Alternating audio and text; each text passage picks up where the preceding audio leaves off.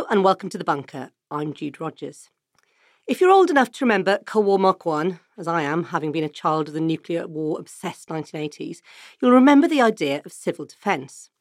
This involved plans to protect people in emergency situations in the face of man-made disasters. And no, it wasn't just about building shelters out of mattresses in your living room, protect and survive style, while the siren from the beginning of Frankie Goes to Hollywood's Two Tribes blared in your ears. It was also about the principles of disaster prevention and mitigation, response and recovery. And it required people to imagine what a nuclear war would be like and how people could survive it.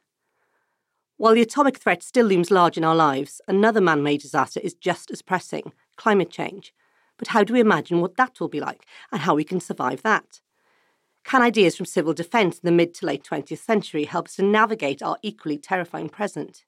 To tell us more, I'm delighted to welcome Dr. Matthew Grant, a senior lecturer in history at the University of Essex, a Cold War historian, and author of the forthcoming book, The Cold War and the Remaking of British Citizenship. Thanks for joining us today, Matthew, in our rather appropriately named bunker. I want to ask you what you think of its suitability for any future man-made disasters, but I don't think it'd be that great. Anyway, welcome. Thank you. So you've read so much, newspapers and books, plumbed the depths of so much research about people's responses to the idea of nuclear war and how people try to imagine, as you say, the unimaginable. Could you summarise for us what these ideas were like straight after World War II and what happened in 1954, which changed people's ideas? Just after the Second World War, I think people were confronted by this completely new weapon, the atomic bomb. They'd read the newspapers, heard the radio reports about the bombing of Hiroshima and Nagasaki, and that sense that these bombs ended the war, killed countless people. So I think people had to try and imagine what that would be. What would it be like if there was a third world war? I think people really struggled to do that, and I think people had really a couple of ways of imagining it. One was to think, "Oh my God, if there's a war, the world's going to end." And that was very, very common. There were lots of sort of stories in newspapers and things which emphasised it in that way. The other way of looking at it would be to say, well, actually, it can be coped with. And for people in Britain after the Second World War, the main reason they thought about that was actually by thinking about the bombs that they'd lived with through the Second World War. And so actually, if you were in the middle of London in 1946, 47, you would see the physical scars of that war all around you. And I think it was very hard for people thinking about what a future war would look like without applying it to their lived experience of what just occurred. And so when the government said to people, well, actually, we can cope with this, we can minimise casualties, we can have civil defence and we can rescue people, lots of people thought, yeah, we can do that. And I think there's a different aspect as well with the British national story, which is familiar to us all and it still has a great deal of political import of Britain standing alone in the Second World War and resisting Hitler, really fed into it. Because there were lots of people like, we fought Hitler, we can fight the atomic bomb. It's like, they're not quite the same thing. and I think, so there's loads of bits like that. And I think part of it as well is that the British experience of the Second World War was, and bombing was very different from, say, the German experience. The scale of enemy, bombing attacks on Germany were significantly heavier than Britain ever experienced. So there's a whole weird imaginative process that goes on. You've written fascinatingly about this British spirit and this coming together of the idea of civil defence and how it will work. But in 1954, then you have the tests that travel around the world. And again, you write about this in terms of the news broadcasts and the way people, kind of realise, the potential of the bomb. Yeah, in 1954, when the Americans test the hydrogen bomb, the thermonuclear weapon in Bikini Atoll, and then the radioactive fallout infects the Japanese fishermen and becomes a big story. This is like 82 miles away or something. Huge, out of the blast, downwind. Yeah.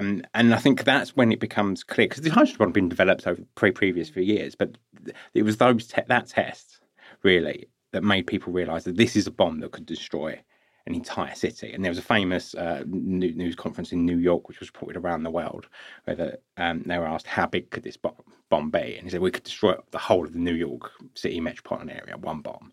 And so any sense that you might have had that this could be survived, that, men and women in uniform could dig you out of some rubble and give you a hot cup of cocoa and everything would be okay, is gone.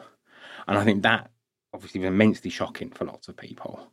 And that sense that, not only that, so if you live in a big urban area, then you have no hope of survival.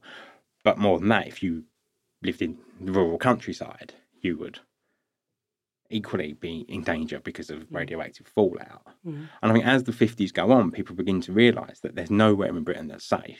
You're either, in Britain, one of the most highly urbanised countries in the world, you're in cities. If you're out of cities, well, if you're in the eastern half of the country, outside of cities, you're probably near a big airbase that's also a target area, or you're in a rural area, which may... So basically, unless you live in sort of the Highlands or Mid Wales, there's a sense that there's nowhere you're going to be that could possibly be safe. I live in Mid Wales. I live 5 miles from the SAS base, so we're in deep trouble. That's it. There's nowhere. There's nowhere that, there's nowhere that's not a target area, because if there's no people there, there's a military installation.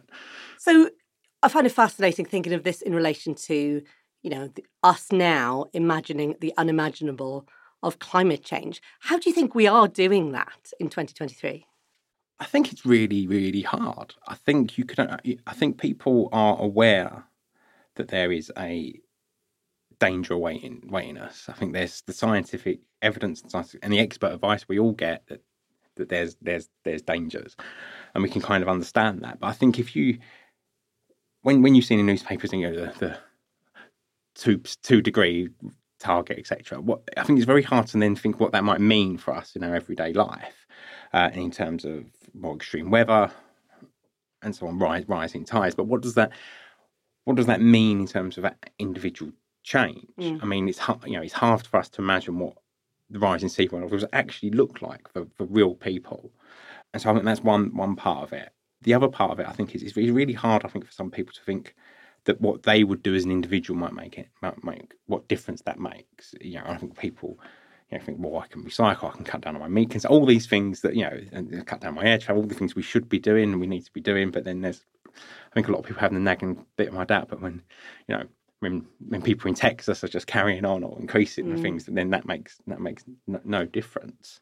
What parallels, can we draw between, the rise of interest in civil defence, those early days, after the Second World War, which obviously came backwards and forwards over the years, with what's going on now? I think that sense of people being able to look around them and see the real difference that some things can make. I think, with civil defence, the hard thing that people who cared about civil defence had, especially after 1954, was convincing people that they might make a little bit of a difference on the very edge. So civil defence argued that, yes, obviously, if you're in the middle of London, there's not much chance of survival. But if you're in, Romford or Croydon, on the edge of that blast zone, someone you might be able to be saved. And I think that sense of individuals being able to see the differences, I think, can make a difference. So for example, if you're in London, trying to recognise that the reason the Thames Barrier exists is to protect against rising tides, or tidal surges, as it were. And I think that sense of and things the Environment Agency might try and do. And I think there's that sense of connection with the natural world a bit. I think really, really helps.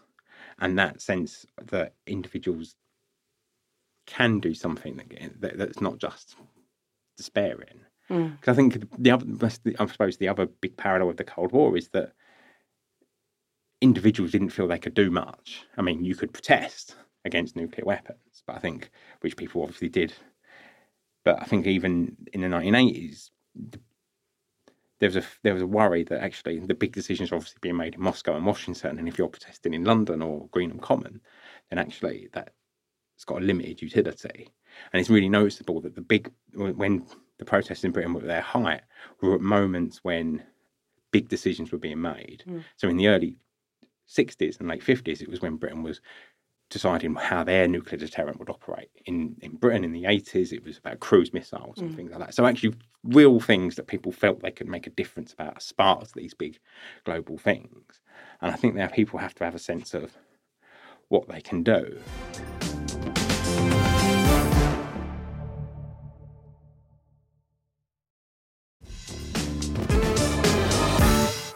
in some ways, it's useful to think about, obviously, the lessons of history and how these can be applied. And I find it interesting that your ideas of imagining the future maybe say a lot about the time you grew up as well. So you're about the same age as me, so mid-40s. You grew up in the 80s when the bomb was just this insidious part of popular culture. I've written about the film Threads and the film Where the Wind Blows, obviously based on Raymond Briggs's graphic novel. There's this idea of nuclear war kind of infiltrating pop culture and being exploring pop culture, whether it be for black comedy or, in the case of Threads, to try and tell people this is what it's going to be like and try and affect, politicians and policy.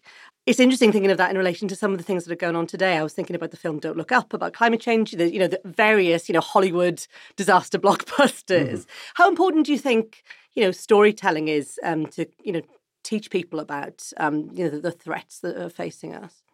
I think it's absolutely central, because I think we can only construct a sense of the future from the narratives that are around us. And I think what films such as Threads did so well was to really articulate and try and imagine a future that was horrific and what it would be. Because I think in the Cold War, there was a big emphasis, there was protests to try and stop a war ever happening. There was a binary question between whether if there had to be peace, and if there was a war, that was it, everyone ended. And actually what Threads was amazing at was arguing, no, actually, if this happens, it's not going to be the end, and that's worse. And that's the true horror of Threads, isn't it? It's actually that you're not going to die, that you might survive. Yeah, the bomb goes off like 45 minutes into the film, and then the film goes on forever. About how horrific it is. And I think the key thing is to have really good stories and really convincing stories that tell that, and that don't just fall back on what can be a sort of disaster trope. Because I think actually you can make a sort of generic thing about, there's a terrible disaster, don't worry, the hero averts it, and then say, and actually you can make that about the nuclear future, you can make that about climate change, you can make it about asteroids, you can make it about anything you want, but actually to really think about this idea of what the future would look like when this, if climate change continues and the landscape shifts so much, that's the problem, I think. So civil defence was, as you said, was seen as being about patriotism, community spirit after the Second World War, as you said. But it became something to be mocked as well, didn't it? It was about governments, and I'm quoting you here, presenting an impression of preparedness in order to convince the public that they would be able to save lives in a nuclear war and stiffen resolve to face any international crisis. Famously, the, well-known Protect and Survive leaflets and television adverts were leaked. They were shown on Panorama on television. They got used in, as I mentioned earlier, kind of amazing remixes of Frankie Goes to Hollywood songs. But there was this idea that any idea of civil defence was ridiculous. Where do you think the British public is now with, thinking about how the government are responding to climate change or directing us to think about climate change? I'm not sure the public would have a great deal of trust in any sense of the government having a deep-seated, long-term plan. And I think at the moment the government is really caught between loads of competing policy agendas, and I think really struggles to focus on the future. I mean, perhaps the most complex one is nuclear power, which some people would argue is one of the ways that nations can try and deliver a sort of energy sources that are carbon free. Obviously, the idea that they are sustainable or environmentally friendly, of course, is immensely controversial, because of course they're neither of those things. And I think there's a real struggle to imagine to think about them in that sense. At the same time, you've got the government, I think, is absolutely enthralled really to groups that, well, essentially we could call them NIMBYs. The idea that who do not want wind farms near them, do not want these big infrastructure projects that can actually help deliver clean energy, because it spoils the view. Well, if things carry on, you're not going to have a view. Yes. So I think there is that, and I think that's really difficult. And I think there's so many different things that get caught up. I think we'd all probably like to see more renewable, more green energy, more sustainable transport infrastructure. But then just saying, well, that means we should have more nuclear power stations, more onshore wind farms and HS2 is a policy leap, because there's lots of other things going on. And there's also more of a drive for consultation with the public in, when these initiatives, directives are being rolled out, and people quite often think about, as you say, their backyards rather than the longer term issues. It's something that people have to work with and fight against quite often. You mentioned how the signs of war, like bomb sites, were obviously in Britain for quite a long time after the Second World War, and they kind of reminded people of war and the survival of war. But what do you think our equivalents are today in relation to climate change? I think I suppose a lot of these sorts of sites are hidden, but we do see them. I mean, like big landfill sites and things like that. I can't remember exactly what it is, but if you ever drive down the M4, there's a bit where you come over here and there's just this huge landfill site, and you just see all these seagulls piling on it. And that sense of resources being sort of piled into that, I think you do see these sort of scarred areas. And I think it's really noticeable as well in cities. I think cities have got so much better for that, and there seems to be a more coherent use of space in some cities, and I think that's one of the answers as well. I think in terms of housing and in terms of people being able to live more sustainably. But I suppose but then again, there's just these aspects of life that I suppose we see every day and we don't really think of. Motorways, airports that are just there, and we don't, and they're just an ordinary part of life. And obviously I'd love to say, so what's the answer? And kind of obviously that's not something for you, it's for the the policymakers on a global scale to talk about this. Obviously there are connections between the atomic threat and kind of climate change, in that sense as well, same countries that there are concerns about, etc., etc. In this world where the climate crisis and the atomic threat are being thought about in relation to some of the same world powers, how has that made you think about your work, particularly with how relevant some of it is to our present situation? It's a tricky one because I'm a historian. For me, it's about this link and how we can try and get people to think about the world around them, to think about changes that they might make in their own lives or their local communities that might give them a more of a sense of a sustainable future. Now that's on the one hand can be individual recycling more or whatever, But actually, I was thinking more people who live in say a coastal area, being aware of the world around them. So, for example, if you go to pretty much anywhere in the east coast of Britain, there'd be a massive concrete seawall that was built in the last 50 or 70 years, from the 50s onwards, and that's designed to protect them. And I think that's that realization that that's not a natural landscape; it's a man-made landscape that's designed to defend things. And I think that sense of realizing that that's still very fragile, and that there's work to go that has to go on there. And one of the things I think is interesting, I think the conversation is somewhere like the Netherlands might be quite different, when obviously, those sea defences protect most of the country. Yeah. If you look at Britain and the rest of Northern Europe as a place that's actually very closely connected across that sea, there might be a slightly different way of thinking about it. So obviously there are movements now like, Extinction Rebellion that, have clear parallels with protest movements in the past. There may be assumptions that there are similar kinds of people who, were linked to CND who are now in that. Not always, completely correctly. I wondered if there were any lessons that you've learned through your work that could, help inform the work of, people who are environmental campaign groups or protesters. I suppose, ironically, they're the people who are most likely to be really engaged and understand the threats facing people who are. And I think the links between, say, Extinction Rebellion and people like CND are that activism and an attempt to convince others is a way of coping with the future, coping with that uncertainty. It's a way of you becoming not master of the situation, but someone who is actually not letting the situation happen to you is activism in its most literal sense. And also both CND and Extinction Rebellion are actually quite broad-based groups that bring a lot of different people together who might not typically be involved. I would have probably encouraged those organisations to think about how other people think about the future, if you know what I mean. Because I think sometimes just giving people the information isn't enough. There's so many competing claims about expert advice, which I think is very hard for people to, most people are not experts on this. Therefore, it's very hard to filter out what is the most important thing.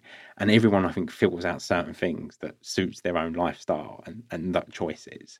So I think that's really, really hard. But I think there's such a lack of trust in the idea that big infrastructure projects can help the environment and rather than the environment just being used as a sort of extra justification for a massive sort of political or industrial project. I think that's the problem, isn't it? It's very easy for people to say, oh, we're going to do all the multi-billion-pound building projects going to tear up huge parts of the country, but it's for the environment. Yeah.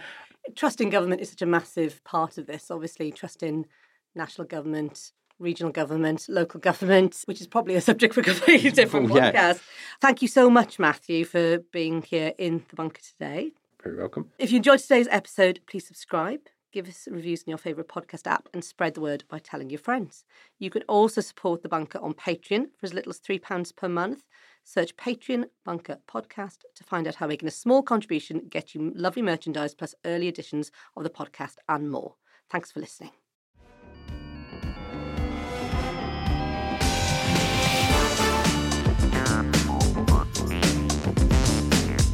The Bunker Daily was written and presented by Jude Rogers.